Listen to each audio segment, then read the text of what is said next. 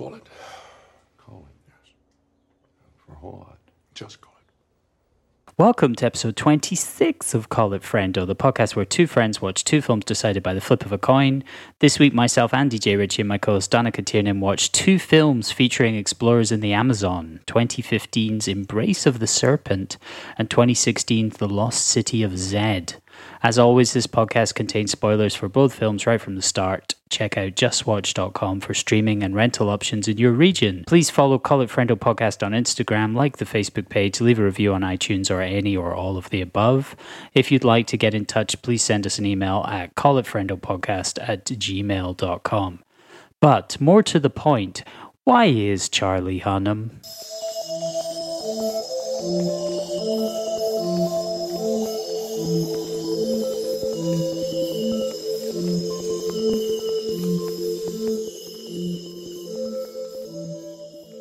What have you been up to? I've only watched the two films that I was forced to watch. Well, why didn't you... I say forced to watch, I actually enjoyed them. Both of them? Yeah, well, I had a favorite of the two. Okay. One that I preferred. Which one do you think that was? The better one?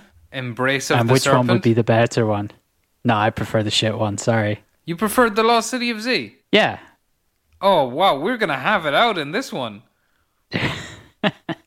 Like, genuinely. Is that controversial? Is that controversial to, like, the film that has, like, a more standard narrative? I would disagree with you there, even by that. I think... Really? Yeah, I think the Embrace of the Serpent has just a much just cleaner, nicer narrative. I think, like, The Lost City of Z gets lost in itself. I've got it all typed out. Let's get it on, buddy. Fine, okay. Embrace of the Serpent, or El Abrazo de la Serpiente, is a 2015 Colombian drama which follows two journeys made 30 years apart by the indigenous shaman Caramacate in the Colombian Amazonian jungle, one with Teo, a German ethnographer, and the other with Evan, an American botanist, both of whom are searching for the rare plant Yacruna. It was inspired by the travel diaries of Theodor Koch-Grünberg and Richard Evans Schultz, and dedicated to lost Amazonian cultures. The film won numerous awards and in 2016 was submitted as Colombia's entry for the category of Best Foreign Language Film at the 88th Academy Awards, making the shortlist and becoming the first Colombian film ever to receive an Academy Award nomination. Nice. The film was written and co-directed by Ciro Guerra. Have you seen any of his other films? I saw the one he made immediately after this, Birds of Prey. No, it's Birds of something else. It's also a really, really impressive film. But I'm willing to go on the record here by saying, like, I think Embrace of the Serpent is really a work of genius. Like, it really, really, really blew me away. Okay. I did not get that strong a reaction from it. I thought it was interesting. I thought it was good, but his most recent film was his English language debut called Waiting for the Barbarians. Yes, I haven't seen that, but I'm going to watch everything he's done after watching this, to be honest. So that Waiting for the Barbarians has got Johnny Depp and Robert Pattinson. What's the second film mixed called reviews. Again? His next film after Embrace of the Serpent was called Birds of Passage. That's it, Birds of Passage. That's another one heavily featuring indigenous cultures, and in this case it's kind of the effect of the opportunities of drug trafficking on indigenous cultures. Really, really good movie too. The film is almost entirely in black and white except for the final few images. Yeah, when they're tripping ballsack. At the start of the film, we're introduced to Caramacate. He's wearing tribal clothing and is absolutely ripped.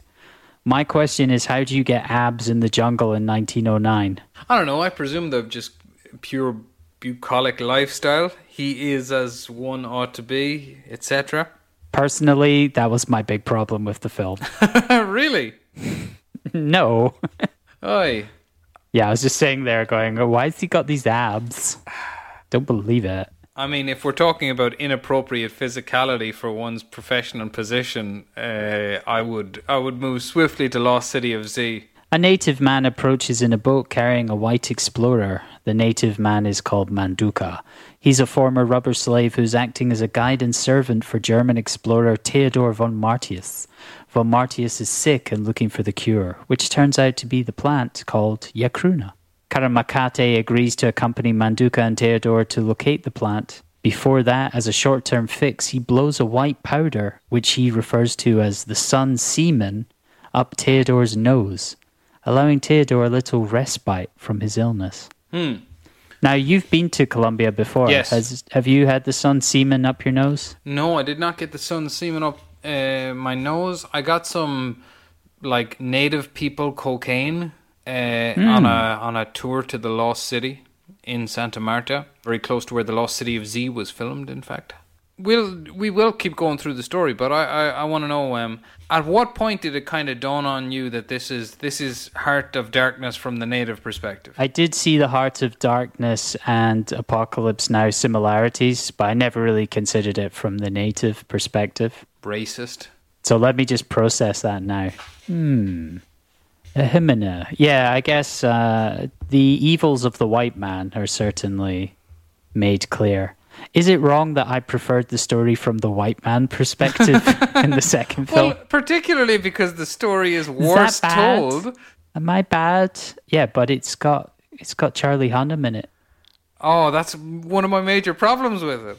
I mean, all right, look, for me, it's genuinely hard to articulate how impressive I found Embrace of the Serpent. Like, I can tell that it pisses you off that I refuse to to praise the genius of it. I think it's good. I do think it's a good film. Like, I couldn't even in order to like properly confirm for myself how impressed I was, I needed to look up the budget of it, which was 1.4 million, and like that would complete it as a trump card for me. For anybody who would question cinema's perseverance as an art form, I swear to God, because like the amount of fucking duds that get made for 100 times that, and I won't bother naming them, but like, I mean, I don't know, like what do those films lack that this has? And it's just like just heart and intention and ideas, and that's enough. Do you know what I mean? Like, really. You've reminded me of a friend of mine when we were younger. He used to always say, I don't care what the budget of a film was because I have to pay the same amount for a ticket. I always thought that was an interesting take on things. He just did not give a shit. He's like, I don't care what it cost. It costs me the same. That's all that matters. That's all that matters. So you get zero credit for making a beautiful film for 1.4 million. No, but right, okay. Fair enough. I would concede your friend's point there, but my point would be not quite. I wouldn't. I thought he was an idiot. Not quite how little it cost, but how much other things cost would be more my point. Yeah, and like, sure.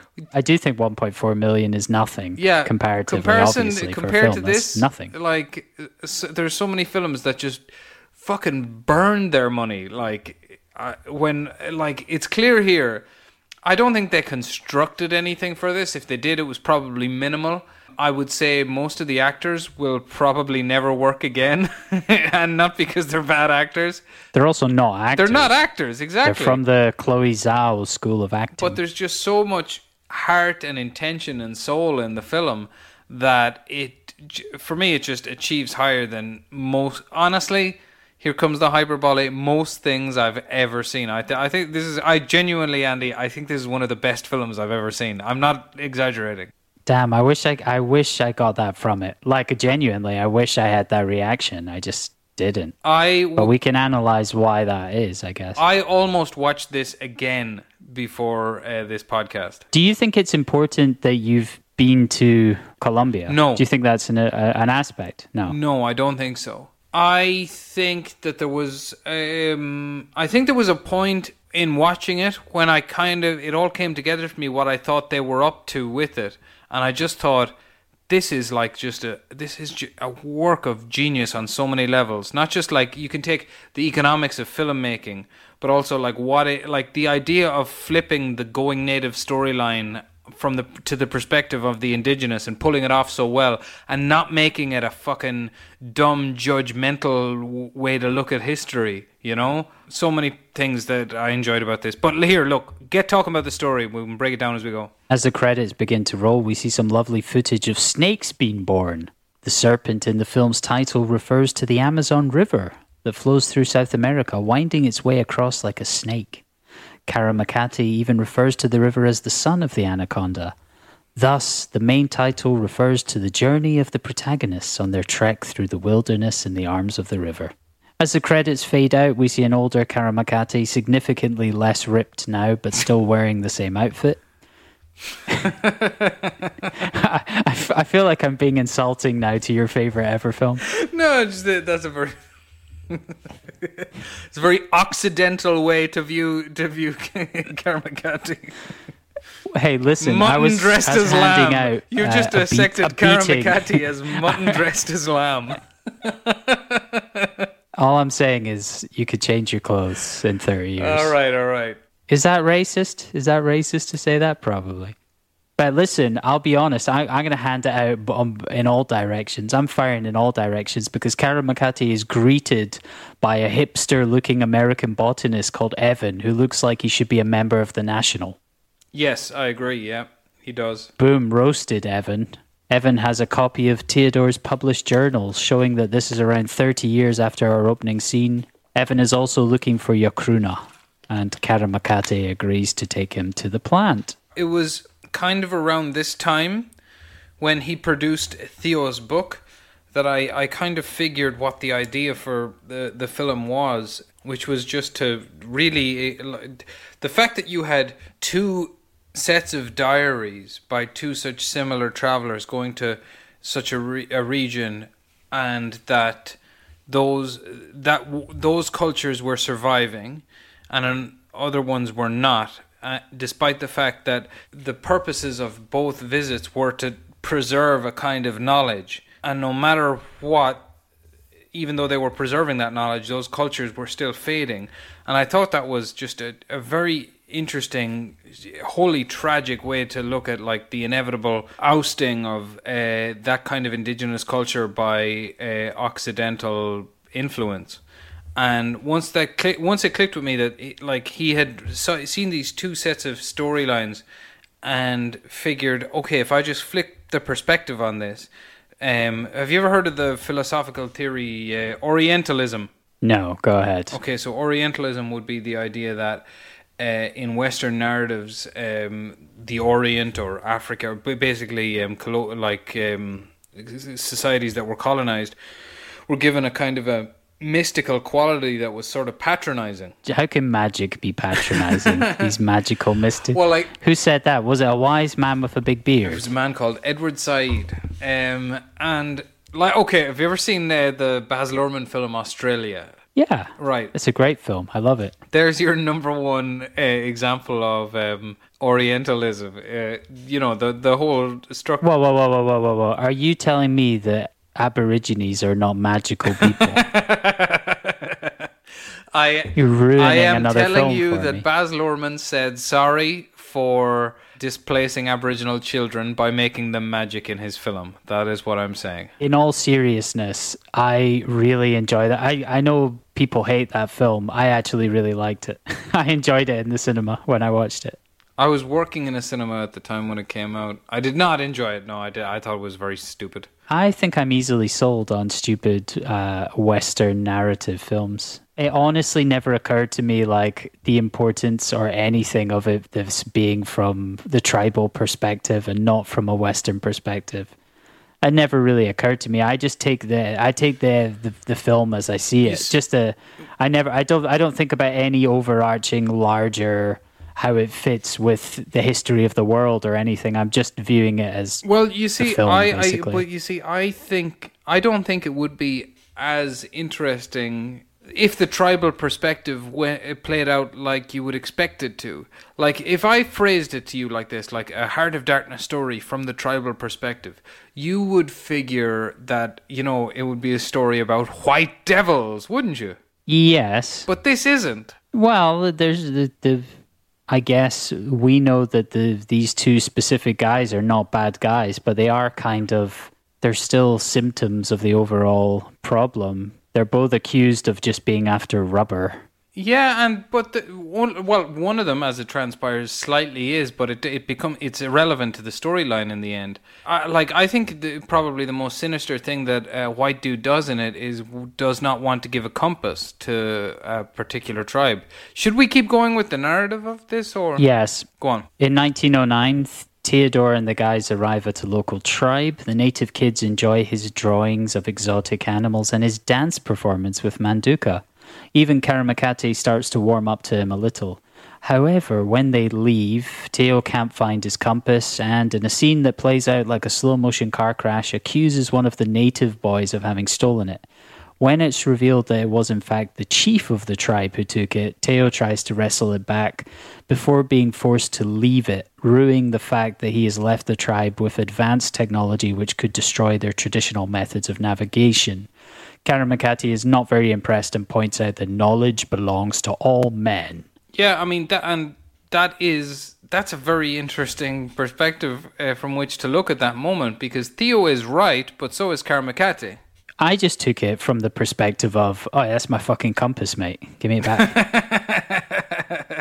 Don't touch my shit. Yeah, I did get that too. I mean, yeah, I didn't get that was the reason that he was getting angry was because he didn't want to. Until afterwards, I did not get that. I just assumed he needed the compass, and he was like, "Oh, we can't get up the river without the compass." Until he finally went like, "Oh, they shouldn't use compasses because they're magical. They should use their magic instead." Further up the river, the trio runs into a one-armed rubber slave. That sounds bad, but that's what he is. He's a one-armed rubber slave who's desperately collecting rubber for his Colombian captors. He begs Manduka to kill him. After a stressful standoff, Manduka fires the gun away from the man, choosing not to kill him. Karamakate throws the rifle into the river. How well versed are you on all the rubber boom stuff? Relatively, I have an idea about it, yeah.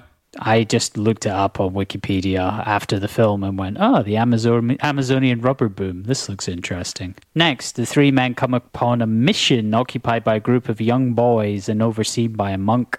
The boys are forced to speak only Spanish and are also whipped brutally.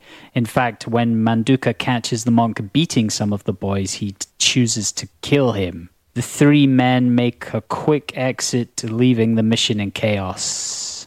That was a very, very brief summary of what happened there. It's our third mission over the course of the podcast. We had the Mosquito Coast, the mission, and now this mission. The mission looks like a prison when they get there. It's really evocative, that way of presenting it. It's like you said, we've seen so much of missions at this point. I feel pretty well versed in South American missions. Yeah, that it was an interesting thing. It was like business as usual. It's an interesting thing watching this scene because despite the fact that the priest or the monk or whatever is clearly the villain in the piece, you're also looking at him going. Like this guy is like, yeah, there were two other guys here, and then they left, and they never came back, and now it's just me in the middle of it. Like, I mean, we spoke. We were watching The Bounty about that sailor who dies so far from home, and how that was in outer space. Here's this Jesuit monk who's essentially, he's in outer space, trying to make aliens into Christians. If you think about it in the perspective of how big the world was then. It's got to have produced some neurosis in people being in the middle of the jungle like that. But he was with God. Yeah, that's true. But indigenous people refer to the Amazon as the land God neglected to finish. That's what the indigenous people call it. Yeah. As a kind of That's how they refer to their own land. No, as a trite response. Well, I don't know. Actually, to be honest, I don't know. Did they say that? But I know that that's the quote that opens up Fitzcarraldo, the film Fitzcarraldo. 30 years later, Evan and Karamakate, sailing upriver, come across the same mission. The following scenes are supposedly based on real events. The mission is now occupied by a group of religious zealots who are seen self-flagellating. They are followers of a Brazilian man who claims to be the Messiah. His child wife is sick, so he calls on Karamakati to cure her. Although she is suffering from leishmaniasis, which I just learned what that is this week, he successfully heals her. Then Karamakati gives the Messiah and his followers a poison concoction, which leads to a big cannibalistic orgy, where the followers eat the Messiah.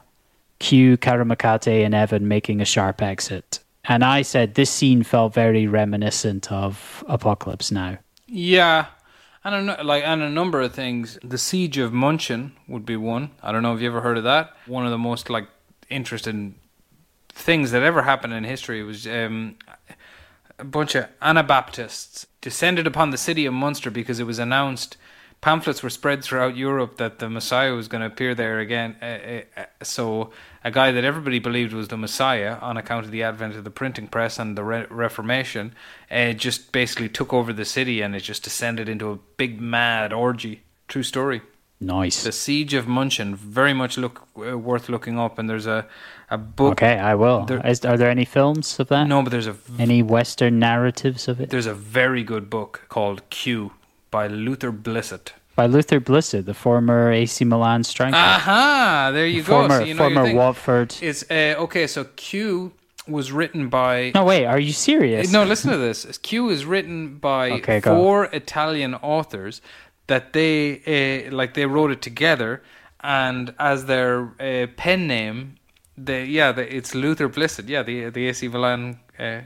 Former Watford and AC Milan striker. That's correct. Okay. Yeah. Nice. Wow, that's genius. Tom York of Radiohead fame owns the rights to a film adaptation if it ever happens. Wow, that's some good trivia. Okay, I need to check that out. That's nice. Back in 1909, Karamakati, Manduka and Teo finally make it to the village where the Yakruna tree grows.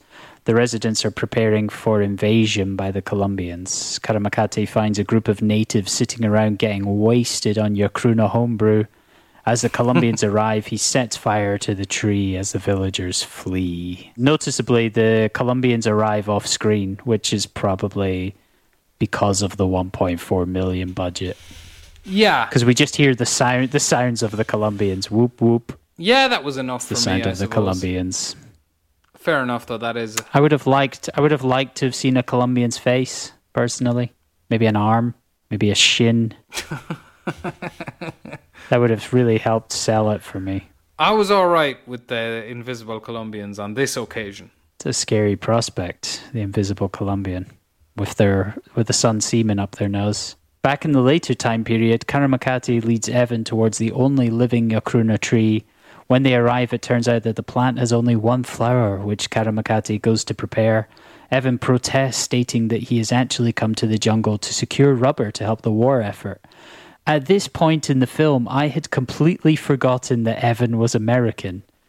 And because of his glasses and hipster facial hair, I thought he was German. Oh, so you thought he was a Nazi?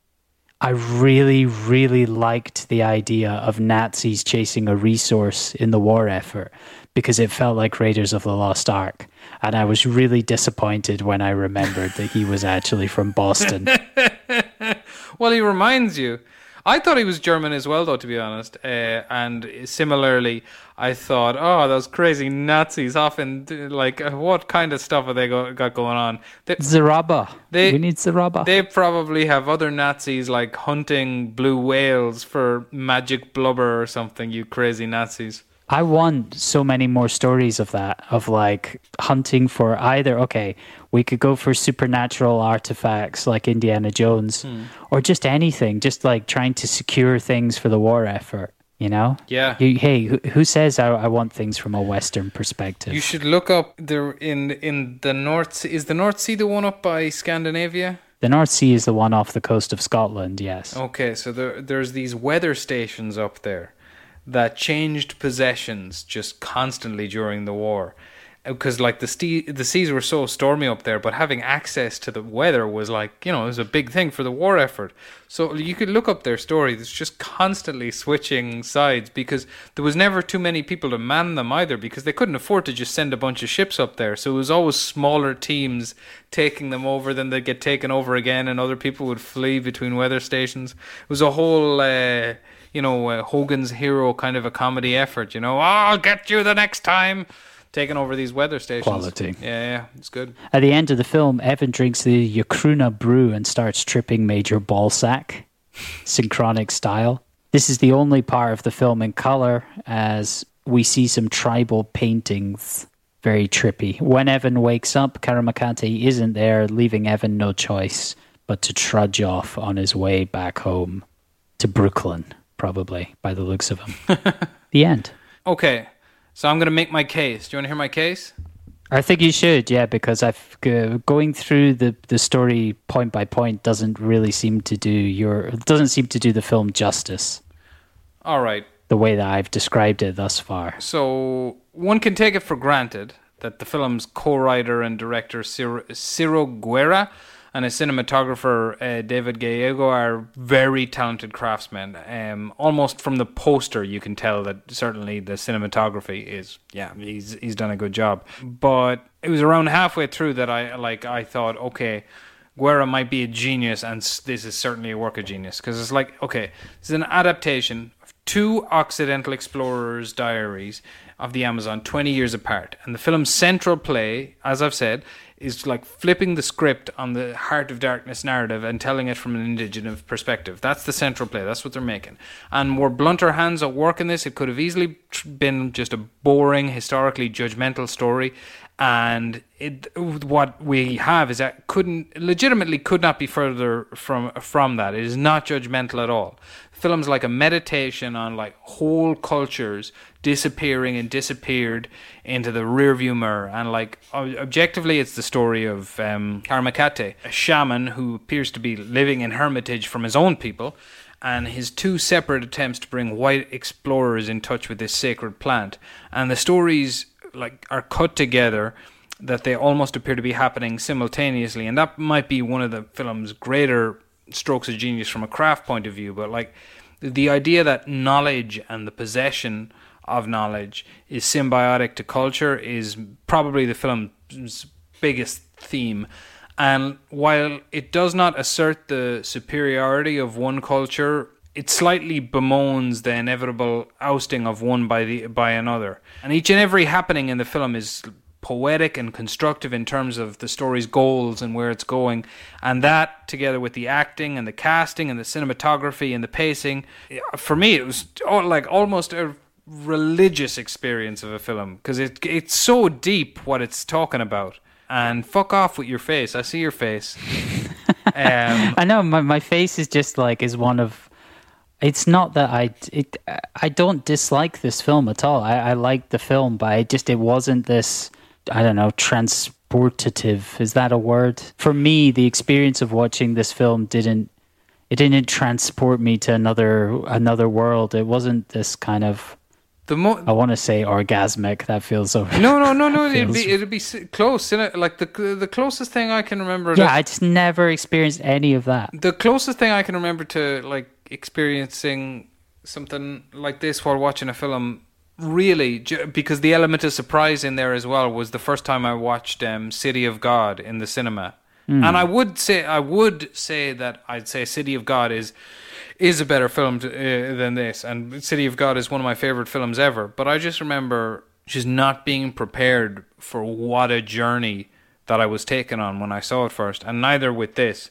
Really, I watched this, I put this on at 6 a.m, and Belen got up at about 8 o'clock, and my jaw was on the fucking floor.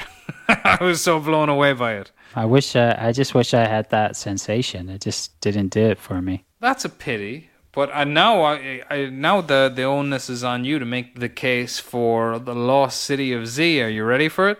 Yeah, but let me just say about Embrace of the Serpent, compared, as a foreign...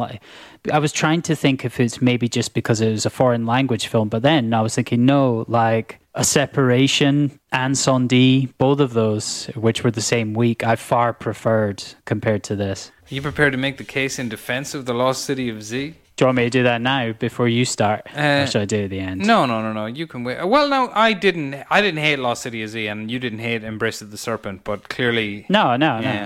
But it's a preference. I had one pretty major issue with Lost City of Z, which will come to the... I do agree that it starts to get a bit lost towards the end, City of Z.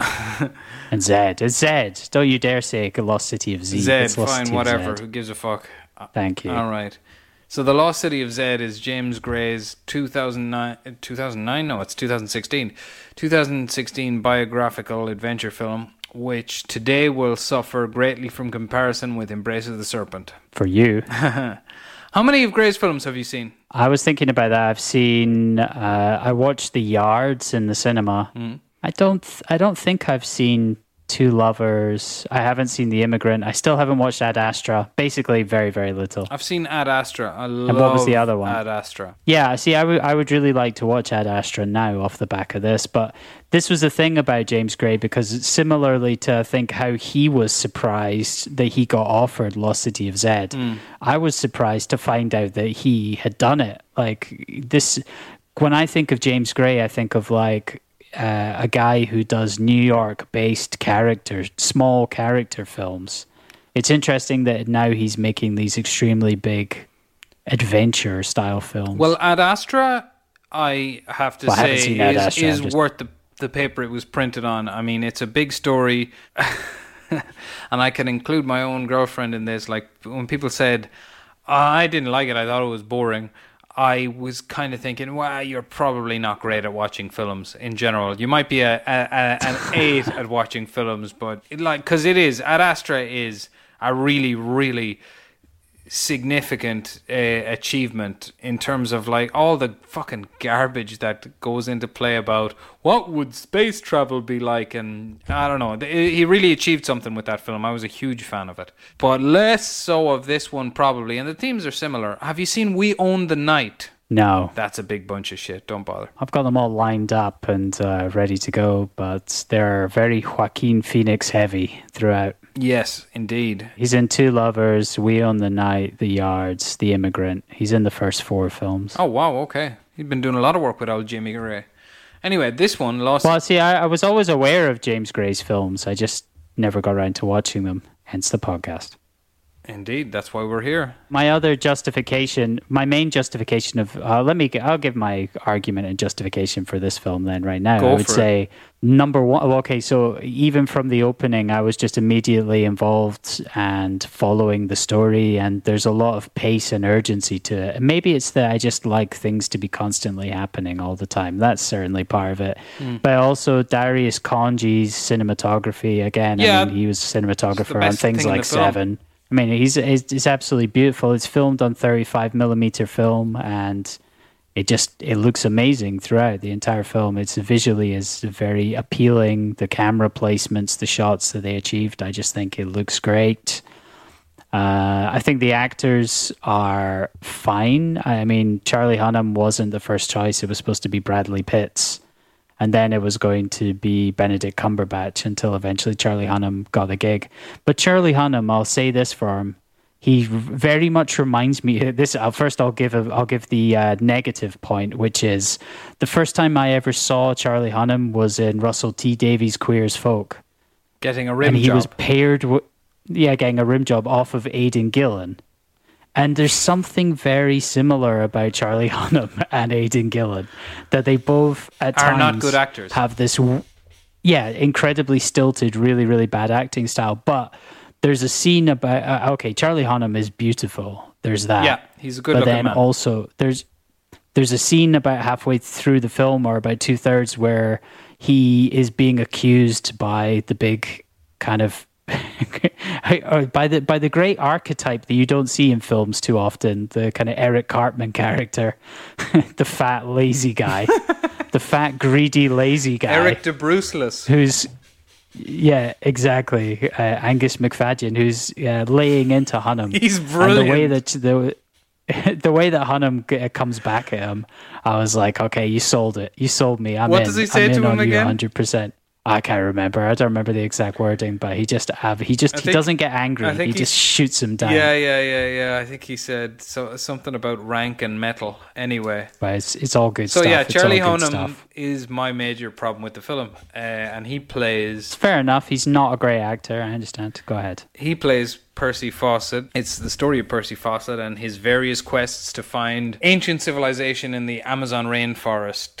Conrad and Coppola, yada, yada, yada, yada, yada. Gray was inspired to tell the story after reading an article in the New Yorker, which I read today, which was later expanded into a book, which is better than the film. Mainly, and I'm not that I don't mean that as a way to denigrate the film. I just mean the article has so much more going on in it. It's really interesting, and I really, really recommend people read it. It's available free on the New Yorker website. It's a long one, but a good one. So this is the second time I've watched this film, and all the things I liked the first time got better, and everything I didn't got worse. So this is one of those odd cul-de-sacs whereby if somebody told me they found it boring, I'd have to admit that it is. But it's a compelling kind of boring, which I think we'll be able to figure out between the two of us. So the film opens in Ireland in 1905 with a stag being hunted by a bunch of army toffs on horseback. I assume your people have a name for this kind of thing, don't you? Stag hunting, going stag, stagging. All right, okay, gotcha.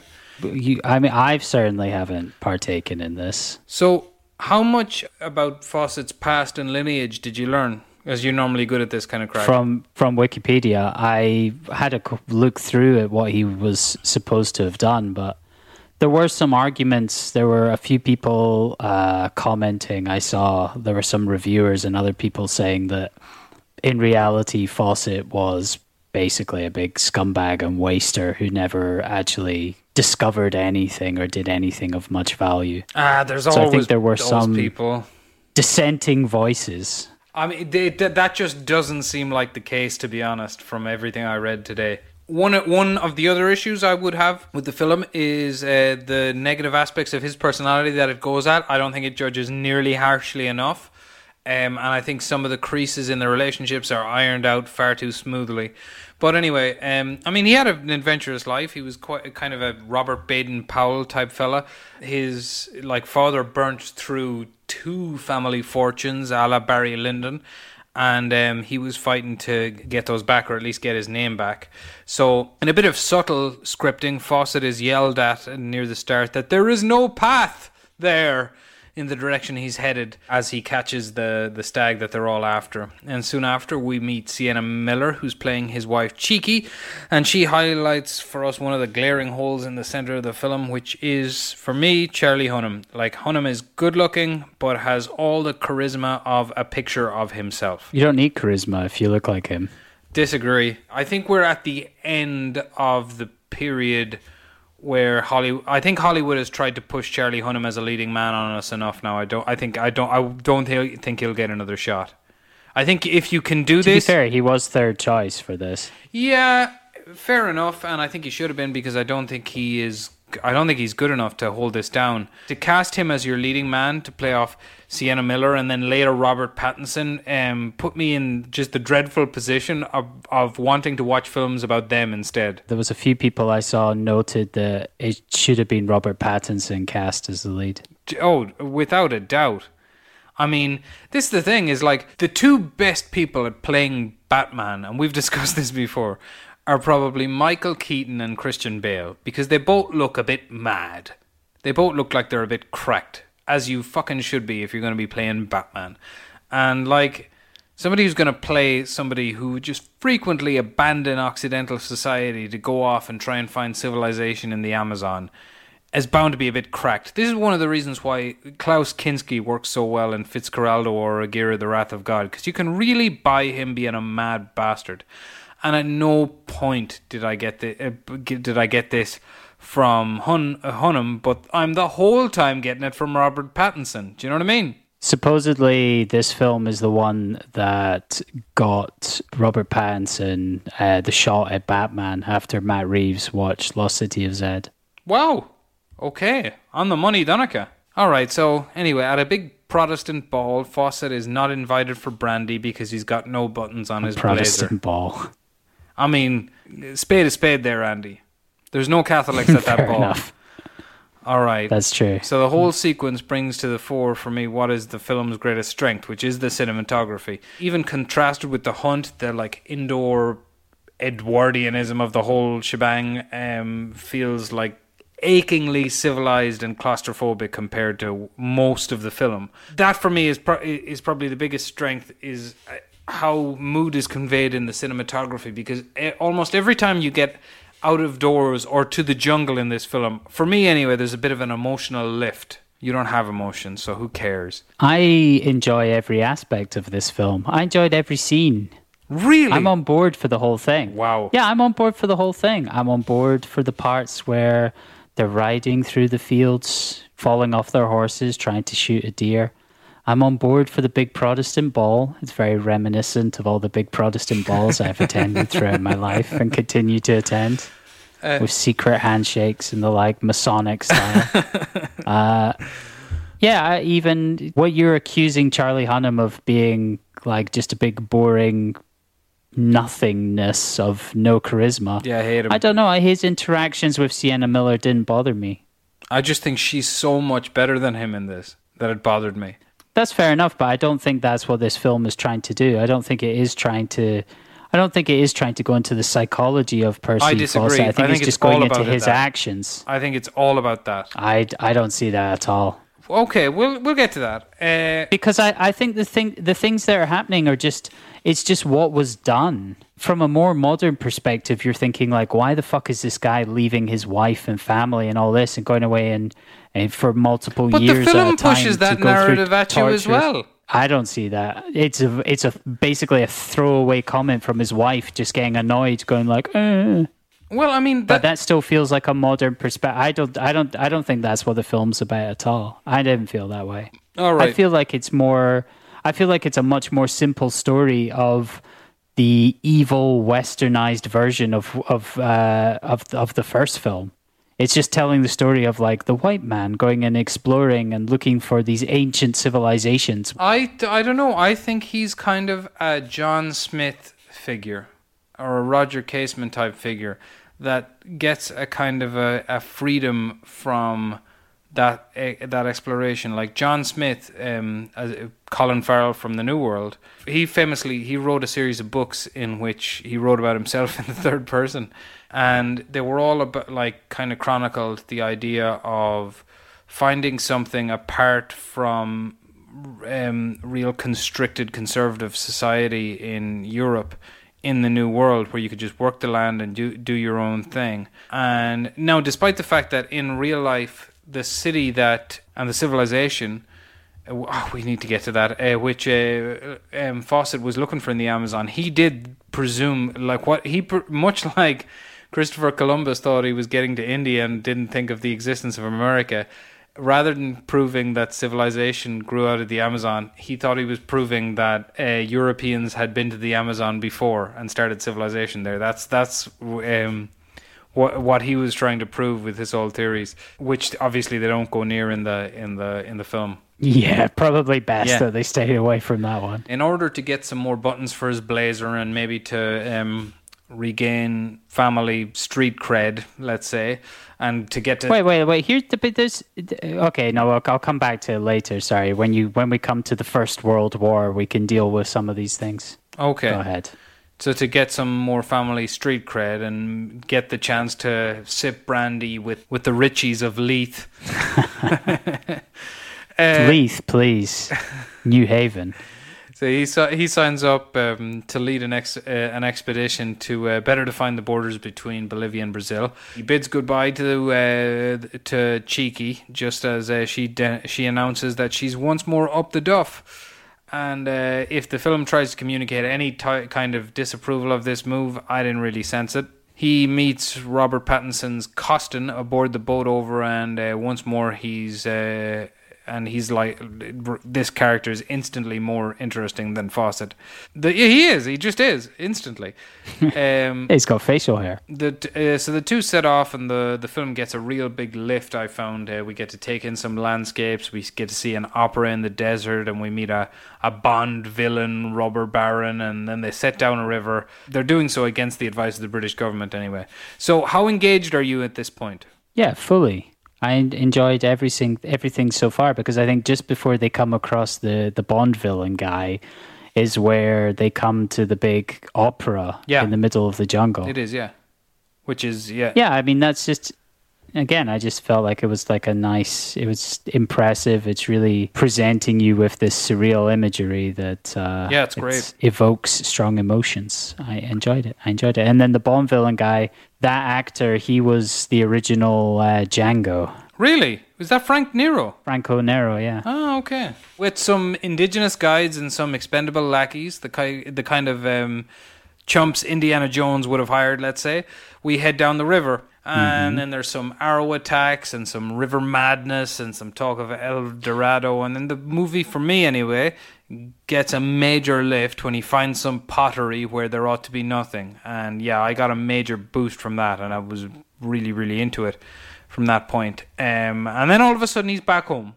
And he's made to go before the Super Adventure Club to testify. My criticism of Roland Joffe and the mission of how action was filmed, this is what I was talking about. Like when I said in the mission, the filming on the boats, I didn't feel any danger with the arrows. And I think it was just the filming of the time. But the way arrows were firing here, it's just a completely different, like you can... I mean, this is modern film techniques, but like you could feel the force of the arrows and you could feel the danger of them. I agree with you. Yeah, certainly. That's what I was looking for. That was my criticism of the mission. That time when an arrow goes right through that book, that got a Jesus Christ out of me. I would agree with you there. So then anyway, he's made to go before the Super Adventure Club to testify before the guys who found Paddington's family initially. And there's a rousing speech where, as though they're watching the film actually, the gathered crowd requires Sienna Miller and Robert Pattinson to chime in order to make it interesting, to convince the crowd to drop their unreasonably racist presumptions. And it's the kind of sequence that is at once fairly engaging and a little bit tiresome, and it's all down to Hunnam in my opinion. Also, for sure, the real life version of this, the story of this, will be used by Adam Curtis in one of his documentaries someday. I'm sure of it, because it's very much his sort of bag, the idea of just hopeless devotion to the idea of empire. Anyway, it's around this time that a big fat useless twat descended from Robert de Bruce elbows his way on board the next expedition the group will undertake. And he's exactly what the film needs at this time, and his toughish vibes work well to illustrate to us what might be attractive in a character such as Fawcett. So Fawcett is, as I said, like a John Smith sort of Roger Casement type narrative, and the trials they get put through by Robert Bruceless in the jungle is definitely the film's best section, in my opinion.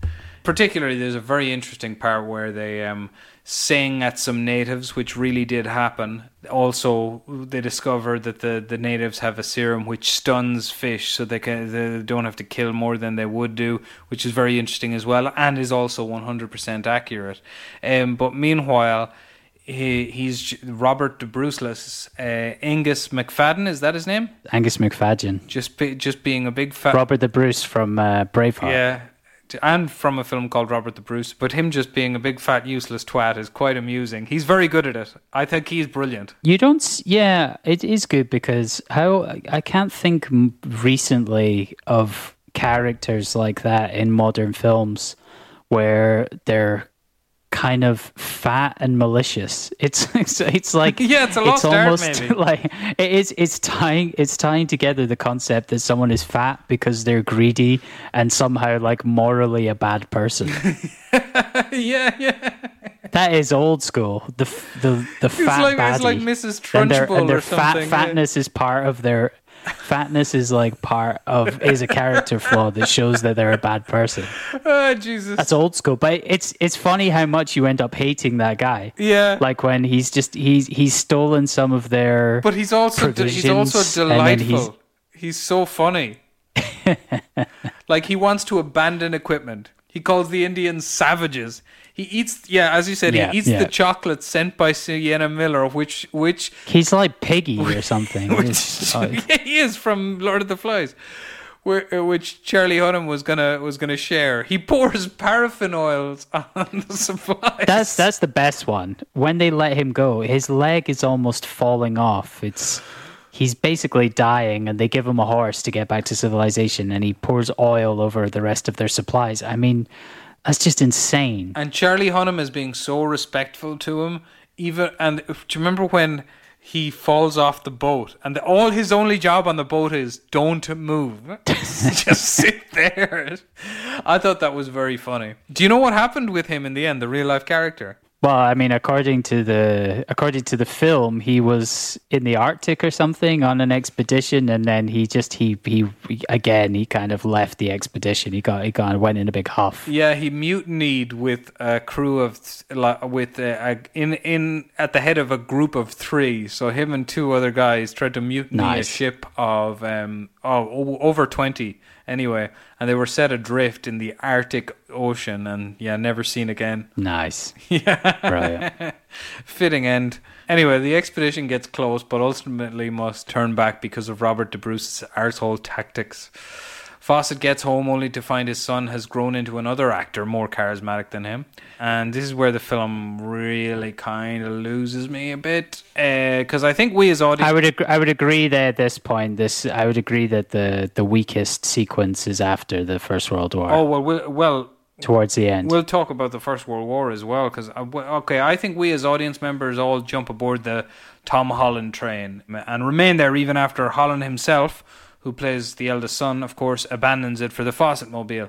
Holland's son is understandably furious that with his father for abandoning them and their mother. He speaks up and is struck fairly viciously, actually. It's nothing.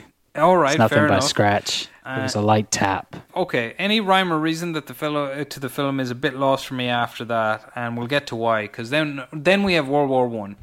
World War One is included because it happened, I think, and an entirely baffling sequence featuring a fortune teller that could have been in Blackadder happens. Apparently, I don't know what a fortune teller was doing on Allied lines, just in a trench. Apparently that did happen. I do agree that was strange. But, I mean... Oh, well, there you go. Its inclusion is fucking baffling to me. Here was the point I wanted to make earlier about the First World War is... You were asking about why someone like Charlie Hunnam or whatever is going on different places. He was sent there by the British Army. He was offered it was explained his rationale for carrying out these orders and taking these missions was because he was trying to overcome this the great shadow cast by his father's horrendous squandering fortune and being a bit of a drunken layabout. But it's just, why does he go to the First World War? Because he was fucking ordered to. The same reason as why he went on all these other missions, because he was ordered to by the British Army. That's not what I'm criticizing there. I'm criticizing its inclusion. Well, because the one guy gets shot in the eye. Got to get rid of him. Also, we've got a nice bit of mustard gas to sniff up. I would argue that so if you look at the real story of this, right? This is for me the particular point where a better actor like Robert Pattinson, for example, could have helped. Because Fawcett didn't have to go to World War One. He signed up to go to the front at 50 years of age, right?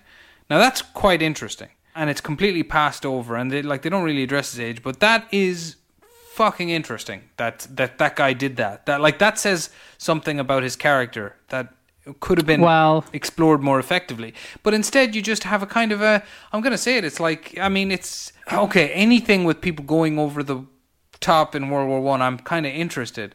But I mean, it almost feels cheap, as an inclusion. For me anyway, I don't think it fits. And I think it could have, because I do think that is really interesting, that this guy volunteered at age 50 to go to the front. But I think that was have you watched the Peter Jackson documentary? No, I about haven't. World War One. They shall grow not old. Because if you looking at the various soldiers in that documentary, it's like colorized footage from the First World War. All of the talking heads of soldiers, it must have been audio that was recorded in the 1960s or 70s it or was. something. It was recorded But in the 60s. all of these soldiers, they all had a similar attitude, which was like, we're going to go and do it. We're going to go and fight in the First World War because that's what, I mean, obviously they didn't say the First World War. That would have been some weird inside knowledge, but they were, it was just what you did. There was an expectation. I feel like civilization has changed so much in that point. It's over 100 years. People are not the same. People don't respond to things. Nowadays, the concept of being sent to war and fighting for your government, it's the going etc. to the front. He needn't have gone to the front. He was a major. Well, so what you're saying that, but I think you're underestimating or what the army meant to him or what he wanted to. I'm not. What I'm saying is, I understand. I hear what you're saying. But I would say like he wanted to fight. Yeah, no. He wanted to be involved. I totally getting that. I'm just saying it. Like that would have been a very interesting point to convey. Okay, so they should have made that clearer in the film. You're saying they should. Like, well, I felt like. I mean, it was mentioned that he. I feel like it was mentioned that he chose to go to the front. It wasn't mentioned that he was 50. No, it wasn't, and it's. I mean, you just have because he still looked beautiful. It's certainly not conveyed well, just because Charlie Hunnam is like. I mean, and I do like. Okay, so you said Bradley Pitt was originally wanted for this, and he was the first choice. Bradley Pitt is also a beautiful man.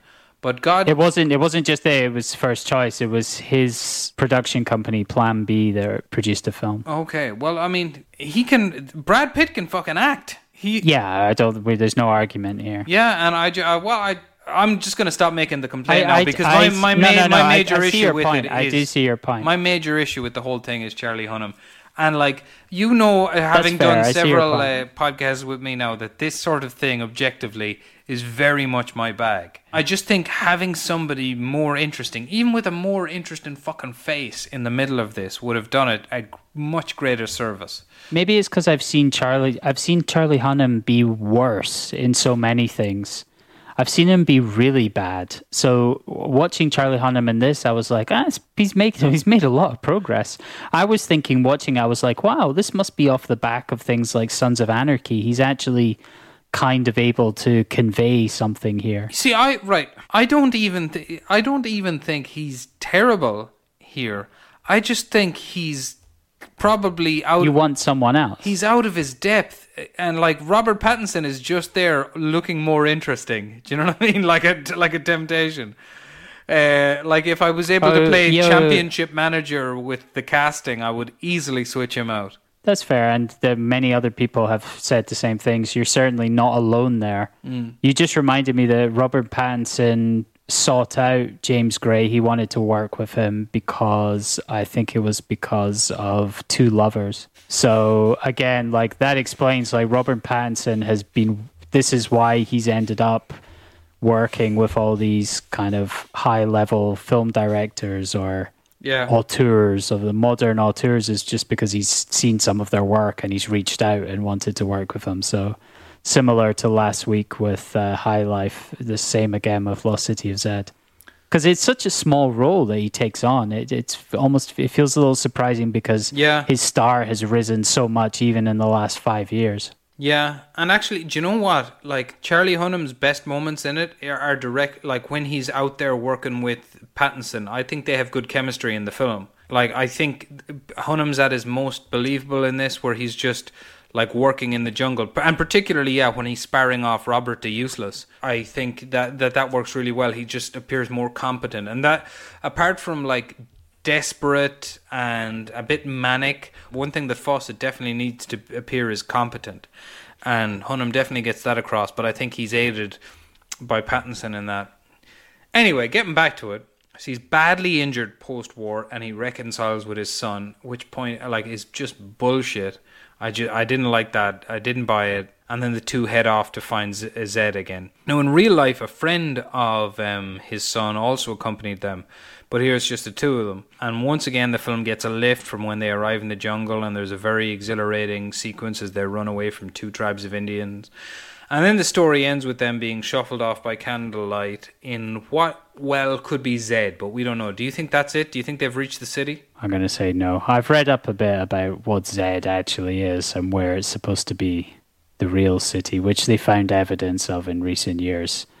And it's on the border. Well, it's in Brazil, apart from anything. This story, I mean, that way of ending it, I feel is fine, because it would have, like, particularly with it being based on real incidents, it would have been an impossible one to end in any way cleanly. Right. So it shows them being shuffled off by these bunch of indigenous lads, and then we get a flashback to, let's call him Tom Holland's christening, and then forward to Cheeky returning a compass to the head of the Super Adventure Club. This didn't happen, that the compass returned, but once again we get to see like the film's finest visual motif as Cheeky exits the Super Adventure Club, and it almost looks like she's walking into the jungle, which you see a good bit of that. I like that. Yeah, that was cool. And this overall, I think this is an interesting story with some very interesting ideas, and who knows like how good it could have been, for me anyway, they had somebody better in the lead. But overall, again, I hate sounding like this, because the same thing happened with High Life last week. There's so many things in High Life I liked, but that clunky dialogue really let me down. And oftentimes when Hunnam should have been looking more desperate, I just felt I wanted somebody more interesting delivering the dialogue. And I've slagged him off so unfairly here, probably because I like a lot of the stuff he's done, but I don't think this was for him, and it bugged me throughout.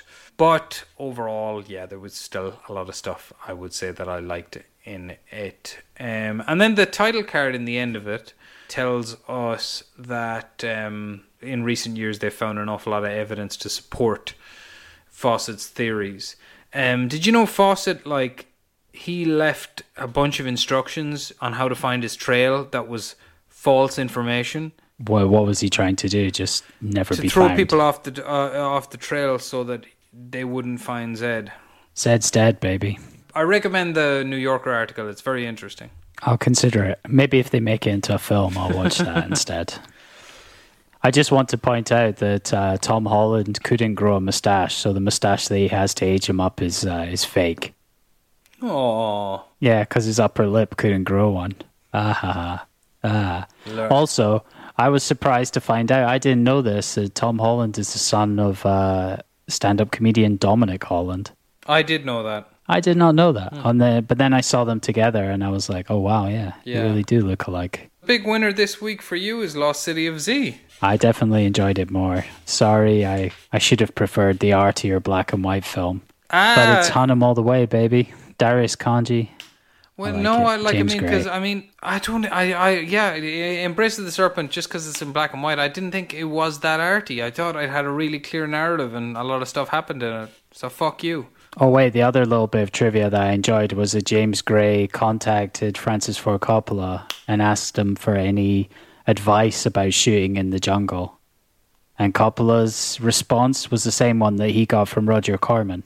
Don't do it? Yeah. Really? Was that it? Exactly. Yeah. Uh-huh. Just don't do it. Yeah, exactly. Don't go.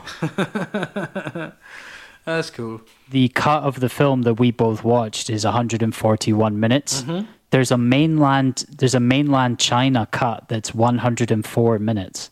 I wonder what they cut out. I have no idea, but it's over half an hour of the film. Yeah. Maybe the First World War. I don't know. What did China not want in a film? Possibly, yeah. So yeah, I hope to watch the mainland China cut at some point just to see the differences. Maybe Charlie Hunnam is better. He's just been edited out of the entire film. I wonder what they'd cut out.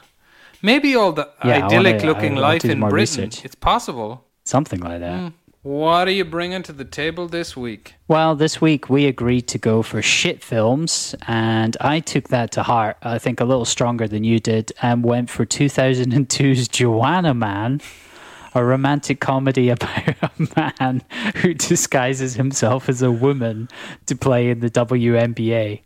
It looks truly awful. Yeah, it does. I really hope I don't win. It's only 90 minutes long, but I really hope I don't win the toss this week. It looks... I can't believe you picked that, to be honest. Yeah, we said shit films. I went for something like that's like a punchline. I've heard for ages people making jokes about Joanna Man. If you do win, I still haven't quite decided. I've got two options in my head. Oh man. And I could fully commit to shit films if I wanted if you win. But anyway, we'll see. I'm bringing something that I've just heard is not good, but I was still interested to see at some point. See, that's not fair. I think like I brought shit and you've heard it's not good. I brought something that I knew is awful by all accounts. I mean, I've heard this is pretty awful. I have seen your film twice. Go ahead. You've seen this, John Carpenter's Vampires? Yeah, I've seen it at least twice. At least twice. And is it shit? It used to be on TV. I enjoyed it. I've heard it hasn't aged well, but it's fun enough. It's a typical Carpenter. It's a clear cut 90-minute. You know what you're getting. All right. Well, I mean, we definitely don't know what we're getting with your film. I think it's your turn to toss. Oh man, heads or tails? What have I got?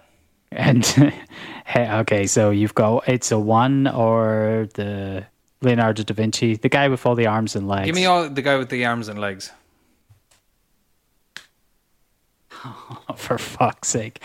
The worst part is I can't lie because I never cheat. I never lie at it. It's one. So we're watching Joanna Man. Because I can't cheat. I never cheat the toss, even though in this case I do not want to win the toss. Well, I've never cheated the toss either, believe it or not. Wow. Oh man, I know this is the worst. That's what I mean. This is the worst part is that we do actually follow the stupid coin. Fucking hell, it's funnier this way, but Jesus. Yeah, it is.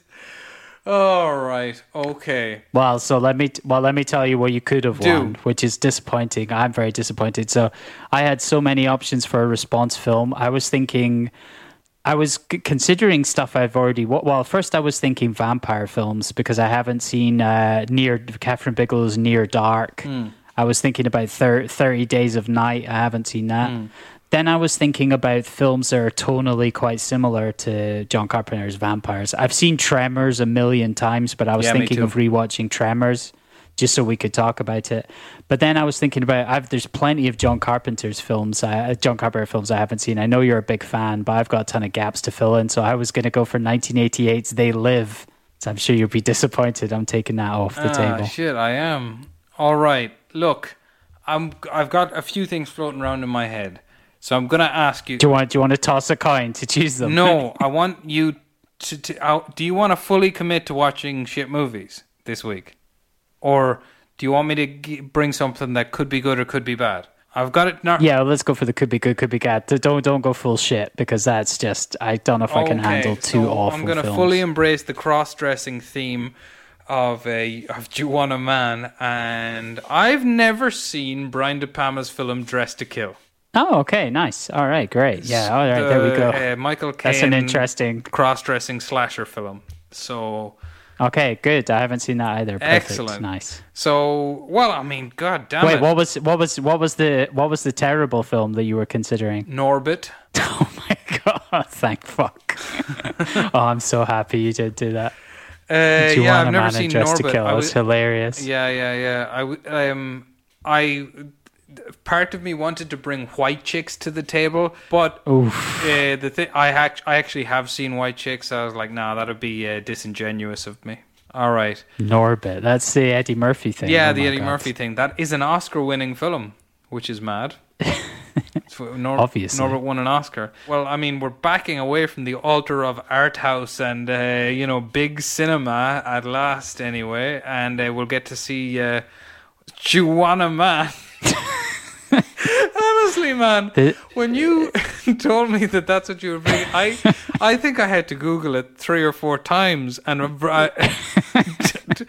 I'm like, no, there's no way. Like, is this a culty thing or what is this? So this film is like legitimately a punchline, is it? For shit films. Yeah, I've heard people joke about it. Yeah. Oh well, I am looking forward to it in a way. Then. All right. See you for Joanna Man. Peace out, hombre. Peace out.